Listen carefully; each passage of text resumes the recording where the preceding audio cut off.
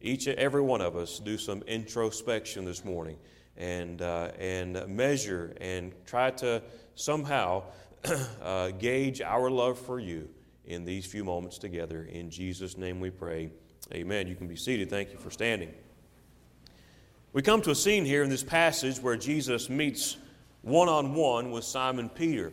And we just read in the passage just a moment ago that this was the third time that Jesus met with the disciples as a group since the resurrection. Of course, the first time they were there, but Thomas wasn't. And then the second time, Thomas was there with them. And this third time that Jesus meets with all the disciples, they were on a fishing vessel. They were out fishing, and of course, many of the disciples, or several of the disciples, I should say, their trade before they began to follow Christ was that of fishing, and so they were not nothing. It wasn't as if they were doing it for pleasure.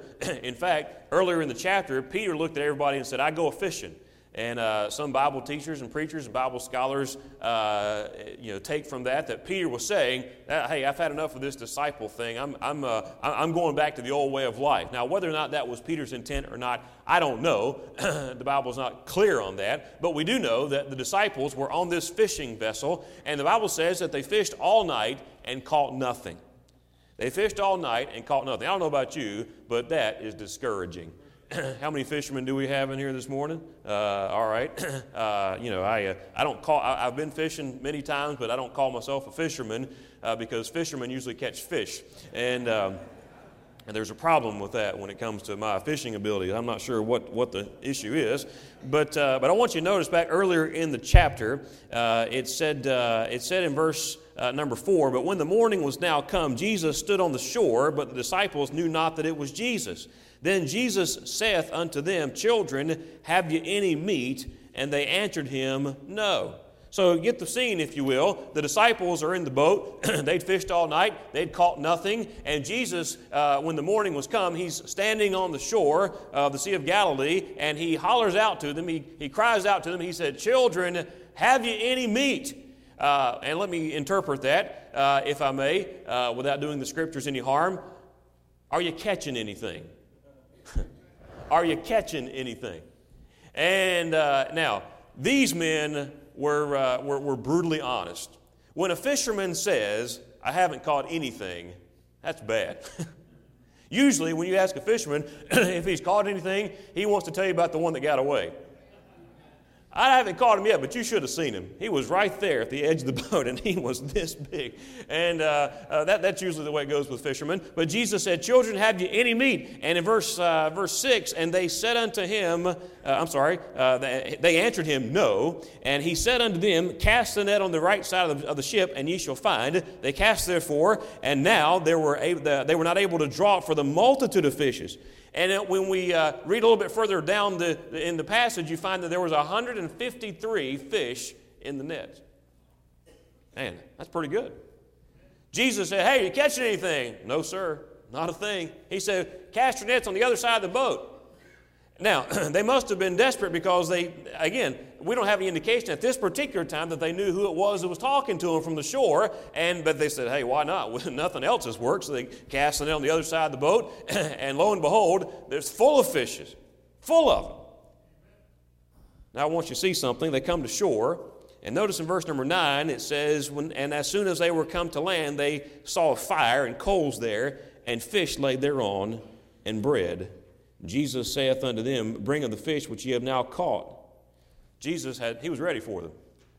He'd everything set up for them, and he was cooking on the shore for them once they got there. And they sat down, and I can picture the meal, and I can picture the gathering of the disciples with the Savior there after his resurrection.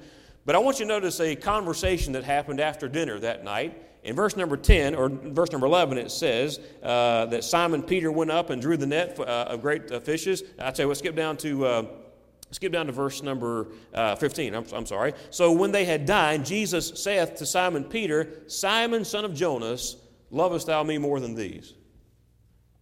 I can just see the scene as the disciples kind of dispersed a little bit after dinner that night. And Jesus makes a point. to go talk to Simon individually. And he said, Simon, can I talk to you for a minute? Now, Simon, keep in mind, just a few days before had denied the Lord. Just a few days before this scene here, the night before Jesus was to be crucified, Simon was found warming his hands by the devil's fire. It was Simon who was asked the question by a damsel, and when she said, hey, aren't you one of those disciples? Aren't you one of those men that followed Jesus everywhere he went? Aren't you one of those Galileans who was with this Jesus of Nazareth? And he said, I don't know what you're talking about. I don't know what you're talking about. And then once again, someone else said, hey, I know who you are. You were with him. And he vehemently denied Christ. And of course, Jesus had predicted this was going to happen. He told Peter, he said, before the cock crows, you're going to deny me thrice. It's going to happen, Peter. And of course, Peter was very adamant about it. Oh, no, he said, I would never deny you. I would never do that, Christ. But yet, he fulfilled the prophecy of our Savior. You know, I can imagine there was a measure of shame that Peter felt as he remembered that he had forsaken the Savior during his darkest hour on earth. Peter had been guilty of denying the Lord several times during the night before Jesus was crucified. He was questioned about his relationship with Christ, and he refused to be identified with the Savior. In Matthew 26 and verse 56, it says, but all this was done that the Scriptures might be fulfilled. Then all the disciples forsook him and fled. Hey, it wasn't just Peter. The only disciple that you see present at the cross was John. All the rest of them had gone. They left. They took tail and ran. They understood the fact, hey, they're crucifying our Savior. They're crucifying our leader. What are they going to do to us? But I want you to see something. Jesus sits down with Peter and he says to Peter quite simply, Simon, do you love me? Lovest thou me more than these? And I don't know, maybe they were sitting down and they were finishing up there, and of course Peter was the fisherman, and Jesus, they had just finished eating fish, and Jesus perhaps looks down at the leftovers and he said, Simon, do you love me more than these fish? You see, Simon was one of those fishermen. He was one of those, that was his former life. That was what he used to do. That's how he made his living. That's what he forsook when Jesus came and called him 3 years before this and said, hey, come follow me, Peter. And Peter left his nets and he went and followed the Savior. And now Jesus looks at Peter and he said, Peter, I know you denied me a few days ago, and I know things aren't really the way they used to be between you and I, but Peter, I have a question for you. Lovest thou me more than these? What a question. What an amazing question. And I want to preach to you this morning on that subject, lovest thou me? Peter, do you love me? Jesus had proven his love not only for Peter, but for the whole world. Romans chapter 5 and verse number 8 talks about, but God commendeth his love toward us, and that while we were yet sinners, Christ died for us. Jesus did everything he could do to prove his love for us, but now he looks at Peter and says, Peter, do you love me? The question for all of us this morning is the title of the message, lovest thou me? Do you love the Savior this morning? Do you love God this morning? You know, God did everything he could to demonstrate his love to us. I wonder, what are we doing to demonstrate our love for him? I want to share with you several things. Number one, it was a personal question. It was a personal question. This question was not directed to all of the disciples as a group. Understand something, everybody had been there and they'd already enjoyed, many of them had enjoyed the meal, but now Jesus looked squarely, eye to eye, face to face at Simon Peter, and he said, Peter, let me ask you a question. Do you love me? Do you love me? It was a personal question. It's really easy to ride someone else's spiritual coattails. It's really easy. Hey, it's really easy. It would have been easy for Peter to kind of blend it in with the crowd, but Jesus got him by himself and he said, Peter, I'm not talking about all the other disciples. I'm not talking to John or Andrew. I'm not talking to Nathaniel. I'm not talking to Thomas. I'm not talking to anybody else right now. I simply want to know, Peter, do you love me? It was a personal question. He didn't say, Peter, are you part of the crowd that loves me? He didn't say, Peter, does your church love me? He said, Peter, I want to know, do you love me? Peter couldn't say, but Lord, I'm one of the chosen disciples. Peter couldn't hide behind his associations. He couldn't hide behind his peers. He couldn't hide behind his comrades. He couldn't hide behind his group of people that he hung out with. No, he had to give a straight answer to a personal question. When it comes to our love for the Savior, we can't hide behind someone else's relationship with Him. We can't do it. You see, your relationship with Jesus Christ is just one-on-one. It's just you and Jesus. And the question this morning is simply this: lovest thou me? Jesus asks. What is your relationship like with the Lord? You see, it's not a question for your spouse. It's not a question for your parents. Hey, you can't just pass this over your shoulder and say, well, this is not a group question, it's a personal question. Lovest thou me? Jesus said to Peter. Do you love Christ? It's easy to say, well, we have a good marriage or we have a good home. And hey, kids, I'm asking you this morning. Do you love Christ? As Jesus asked Simon, Simon, lovest thou me? A personal question. It's not a question for your peers. Oh, but Pastor, I'm part of the Lake Crest Baptist Church. I'm a member at this church. And we're known as an old-fashioned, Bible-preaching, sin-hating, God-loving, sinner-reaching church. And preacher, of course I love... No, he didn't ask you that. He didn't ask you about your associations as far as this world is concerned. You see, this isn't a question where you can hide behind someone else. You're not going to use anybody as a human shield when it comes to answering this question. It is simply this: on a personal level, do you love the Savior? Many years ago, when I was a freshman in Bible college. Man, I said many years ago, didn't I? It hadn't been that many years ago. Okay, yes, it has. But I was a freshman in Bible college, and I was going through the registration line. And back in those days, registration at college was a happening. I mean, it took about 74 hours to get it done. Now they do it all online, and you're done in about 10 minutes. But I was going to the registration line, and there was different stations where you would go, and different faculty members would meet you and greet you, and they would take care of certain parts of the registration process. And I stepped up to a table, and there was an old gentleman sitting at that table, and his name was Dr. Carl Laurent. And Dr. Laurent, he was a great man, a tremendous man. He's been with the Lord now for several years. But Dr. Laurent was probably, well, I don't know how old he was at that time. But, of course, I was 18, and so everybody looked old to me then. But he's probably a young guy for all I know. But anyway, I stepped up to that registration table where Dr. Laurent was sitting. And Dr. Laurent, he looked at my paper, and he said, Kevin Deal. I said, it's Dale. And he said, D-A-I-L. I said, yes, sir, just like nail and jail and pale. But anyway, and he said, he looked at the paper, looked at me, and he said, you're kind of a scrawny-looking kid, aren't you? And well, thank you, Dr. Laurent. I love you too. And he said, boy, I got one question for you. And I said, yes, sir. He said, do you love Jesus? I wasn't expecting that. I'm there to sign up for college classes. I mean, I'm in Bible college. I mean, what's he talking about? Of course I love Jesus. I mean, here I am. I'm in Bible college, or am I not? And, I've been called to preach, and, I'm fired up about what God has for my life. Yeah, but that's not what he asked me. He said, son, do you love Jesus? It kind of took me back a little bit, and I said, well, yes, sir. He said, good. He said, because if you love Jesus, you'll love it here.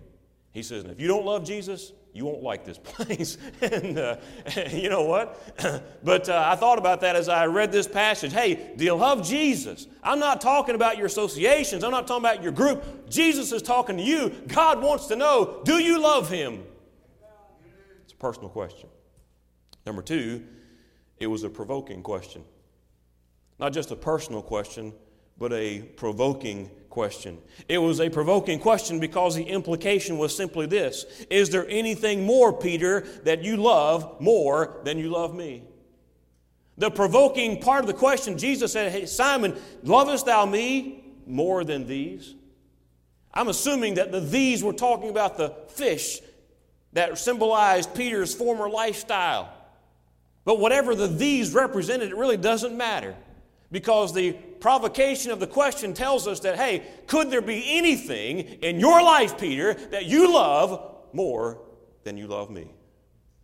That's a good question for all of us this morning, isn't it?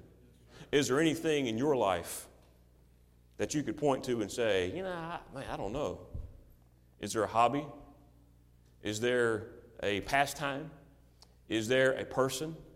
Is there a vocation? What is it in your life that rivals your love for Jesus Christ? Because whatever it is, or whoever it is, can I tell you something? There's no comparison. There's no comparison. It was a provoking question. In 1 John chapter 2, we read these words, "Love not the world, neither the things that are in the world. If any man love the world, the love of the Father is not in him." That passage is not teaching that you're not saved if you love the world. It's saying that your love for God cannot rival or cannot be compared or cannot be rivaled by your love for anything in this world. It's a provoking question. What is it that competes for your love for God? What is it? What is it? Hey, I'm not saying I'm not necessarily saying that it's a bad thing. Someone told me one time, they said, Kevin, a good thing becomes a bad thing when it keeps you from the best thing. A good thing can become a bad thing if it hinders you from the best thing. And I don't know what it may be in your life tonight or this morning. I don't know what hobby it may be. I don't know what passion, what person. It could be a person. You know, the Bible talks about over in the Old Testament, the very first commandment. Thou shalt love the Lord thy God with all thy heart. And then he goes on and say, thou shalt have no other gods before me. Thou shalt have no other gods, little g, gods before me. God doesn't want to compete for your love. And by the way, God shouldn't have to compete for your love. God has done everything He can do. You know what? We love Him because He first loved us, the Bible said. He proved His love for me when He died on Calvary 2,000 years ago. Hey, what more does He have to say? We just preached a message about the awesome, unbelievable, amazing love of God just a couple weeks ago. And hey, because of that love, it ought to be reciprocated. It ought to be given back to Him. It ought to be obvious. It ought to be obvious to the Lord that we love Him. One of the great preachers of yesteryear, Dr. Charles Haddon Spurgeon, he said that I want to be so close to the Lord, I want to love God so much that when I look up to Him in prayer and say, Jesus, I love you, I want Him to be able to look down and say, I know, Charles. I know, Charles. You know, does God look at us and does God look at our love for Him? Does God say, His love for me isn't quite there yet? I understand we all struggle. I understand that there are things in this world that are distractions to us. I understand that there are things that we get caught up in if we're not careful. There are things that we follow, I love sports and I love some other things, and there's some things that I enjoy in this life, and there's people that I love dearly. But hey, nothing or nobody should ever stand in the way of your love for Almighty God. By the way, let me say this. If your love for the Lord is what it ought to be, you'll love people as you ought to love them. Hey, you want to love your spouse the way that he or she needs to be loved? Love God. Love God. The Bible says that love is of God, and everyone that loveth is born of God, knoweth God. He that loveth not knoweth not God, for God is love. Hey, it's impossible, husbands, for you to love your wife as she is supposed to be loved unless you love God. You can't do it. Because there is no true love outside of God. Let's go on. It was a personal question. It was a provoking question. I want you to see number 3. It was a pertinent question. It was a pertinent question. It was a pertinent question in light of the fact that Jesus had just proven His love for Peter just a few days before. Just a few days before. Hey, Peter wasn't there. He did not see the crucifixion, or at least he didn't see it from up close. He may have seen it from a distance. I don't know. But the Bible says that he denied Christ, and he forsook the Lord, and he went out and he wept bitterly after that episode of denying the Lord the eve before His crucifixion. But Peter knew what Jesus did. He knew what happened on Calvary. He was fully aware of the suffering and the agony and the pain and the shame. He was fully aware of the sacrifice that Jesus made. He was fully aware of everything that Jesus endured on the cross that day. And when Jesus sat Peter down and said, "Peter, do you love me?"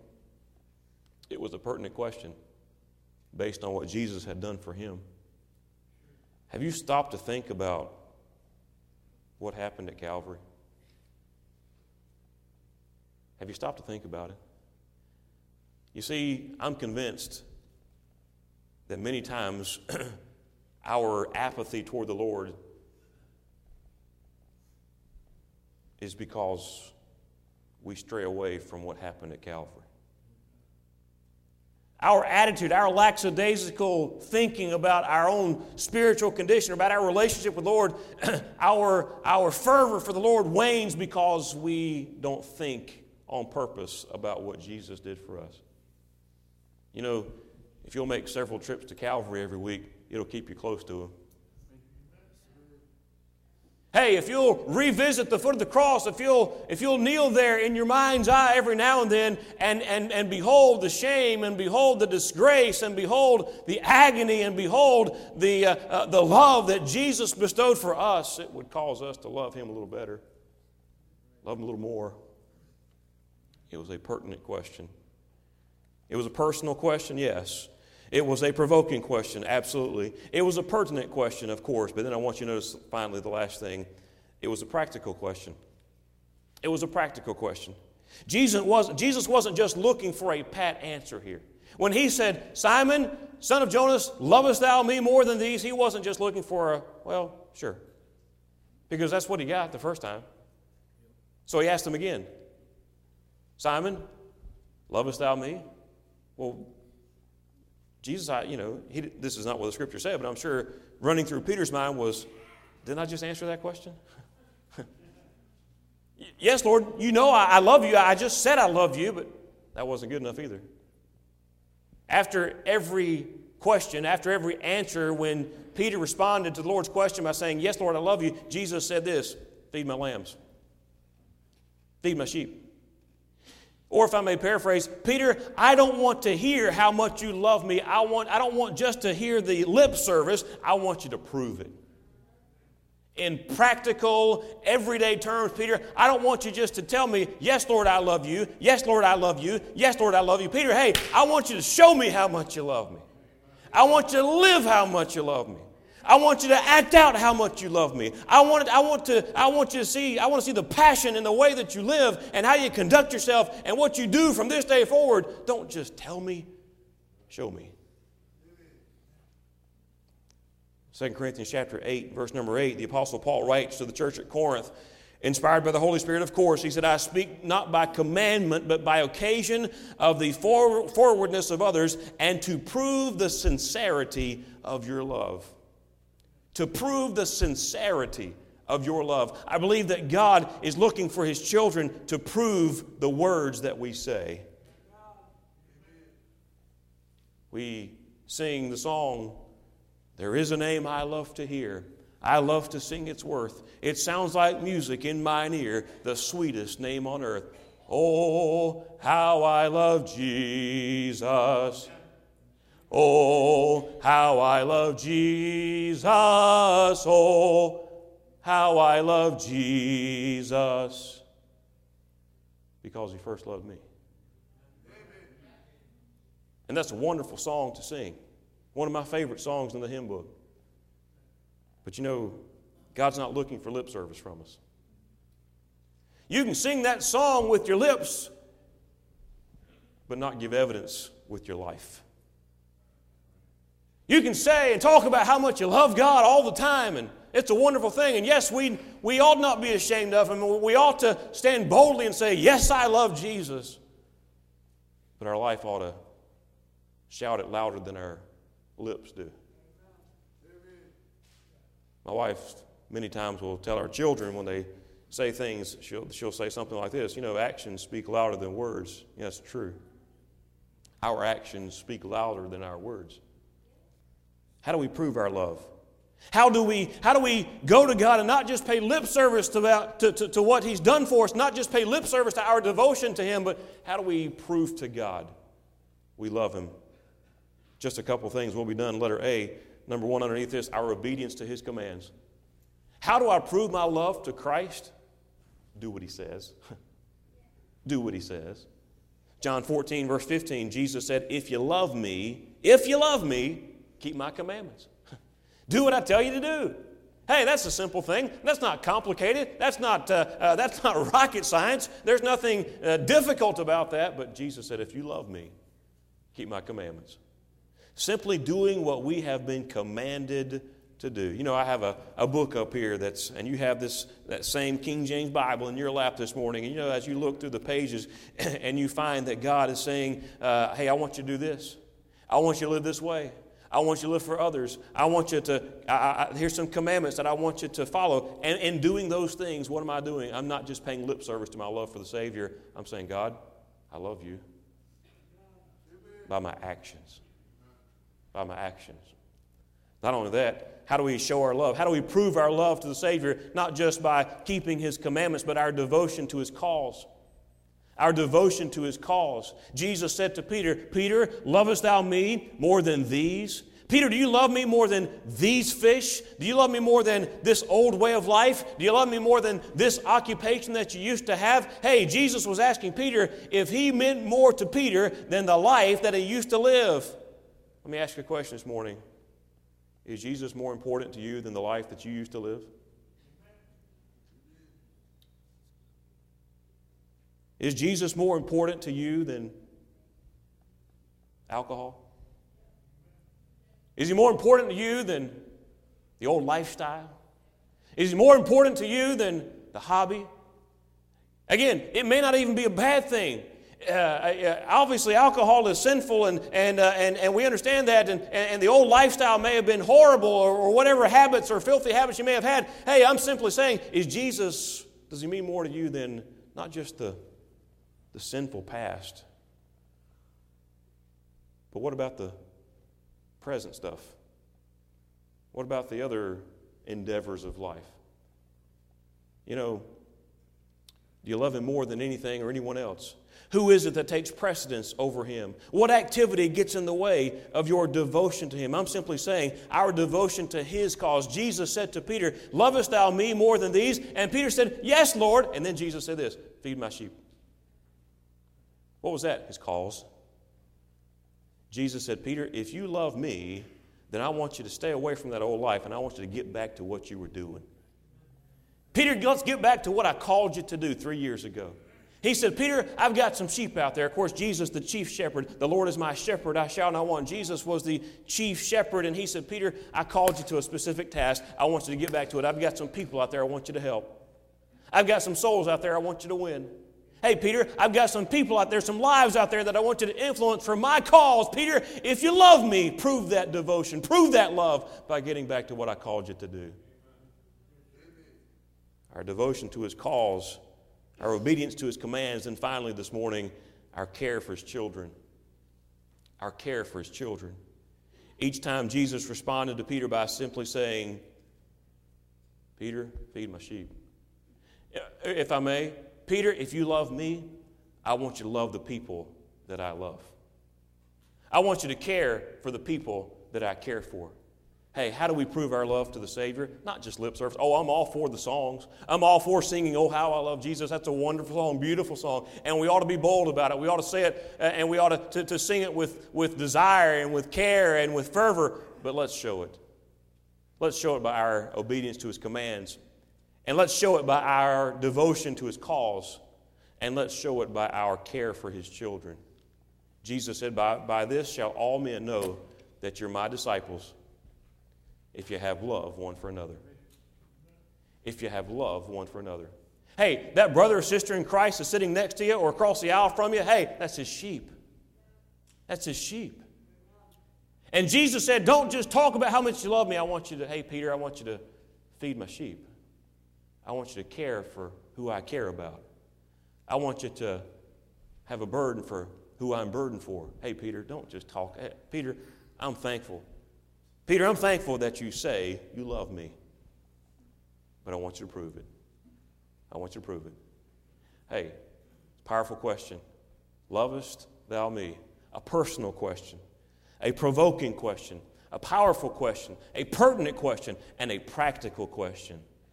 What are you doing to show God, not just by what you say, what are you doing? How are you living your life to show Him that you truly love Him?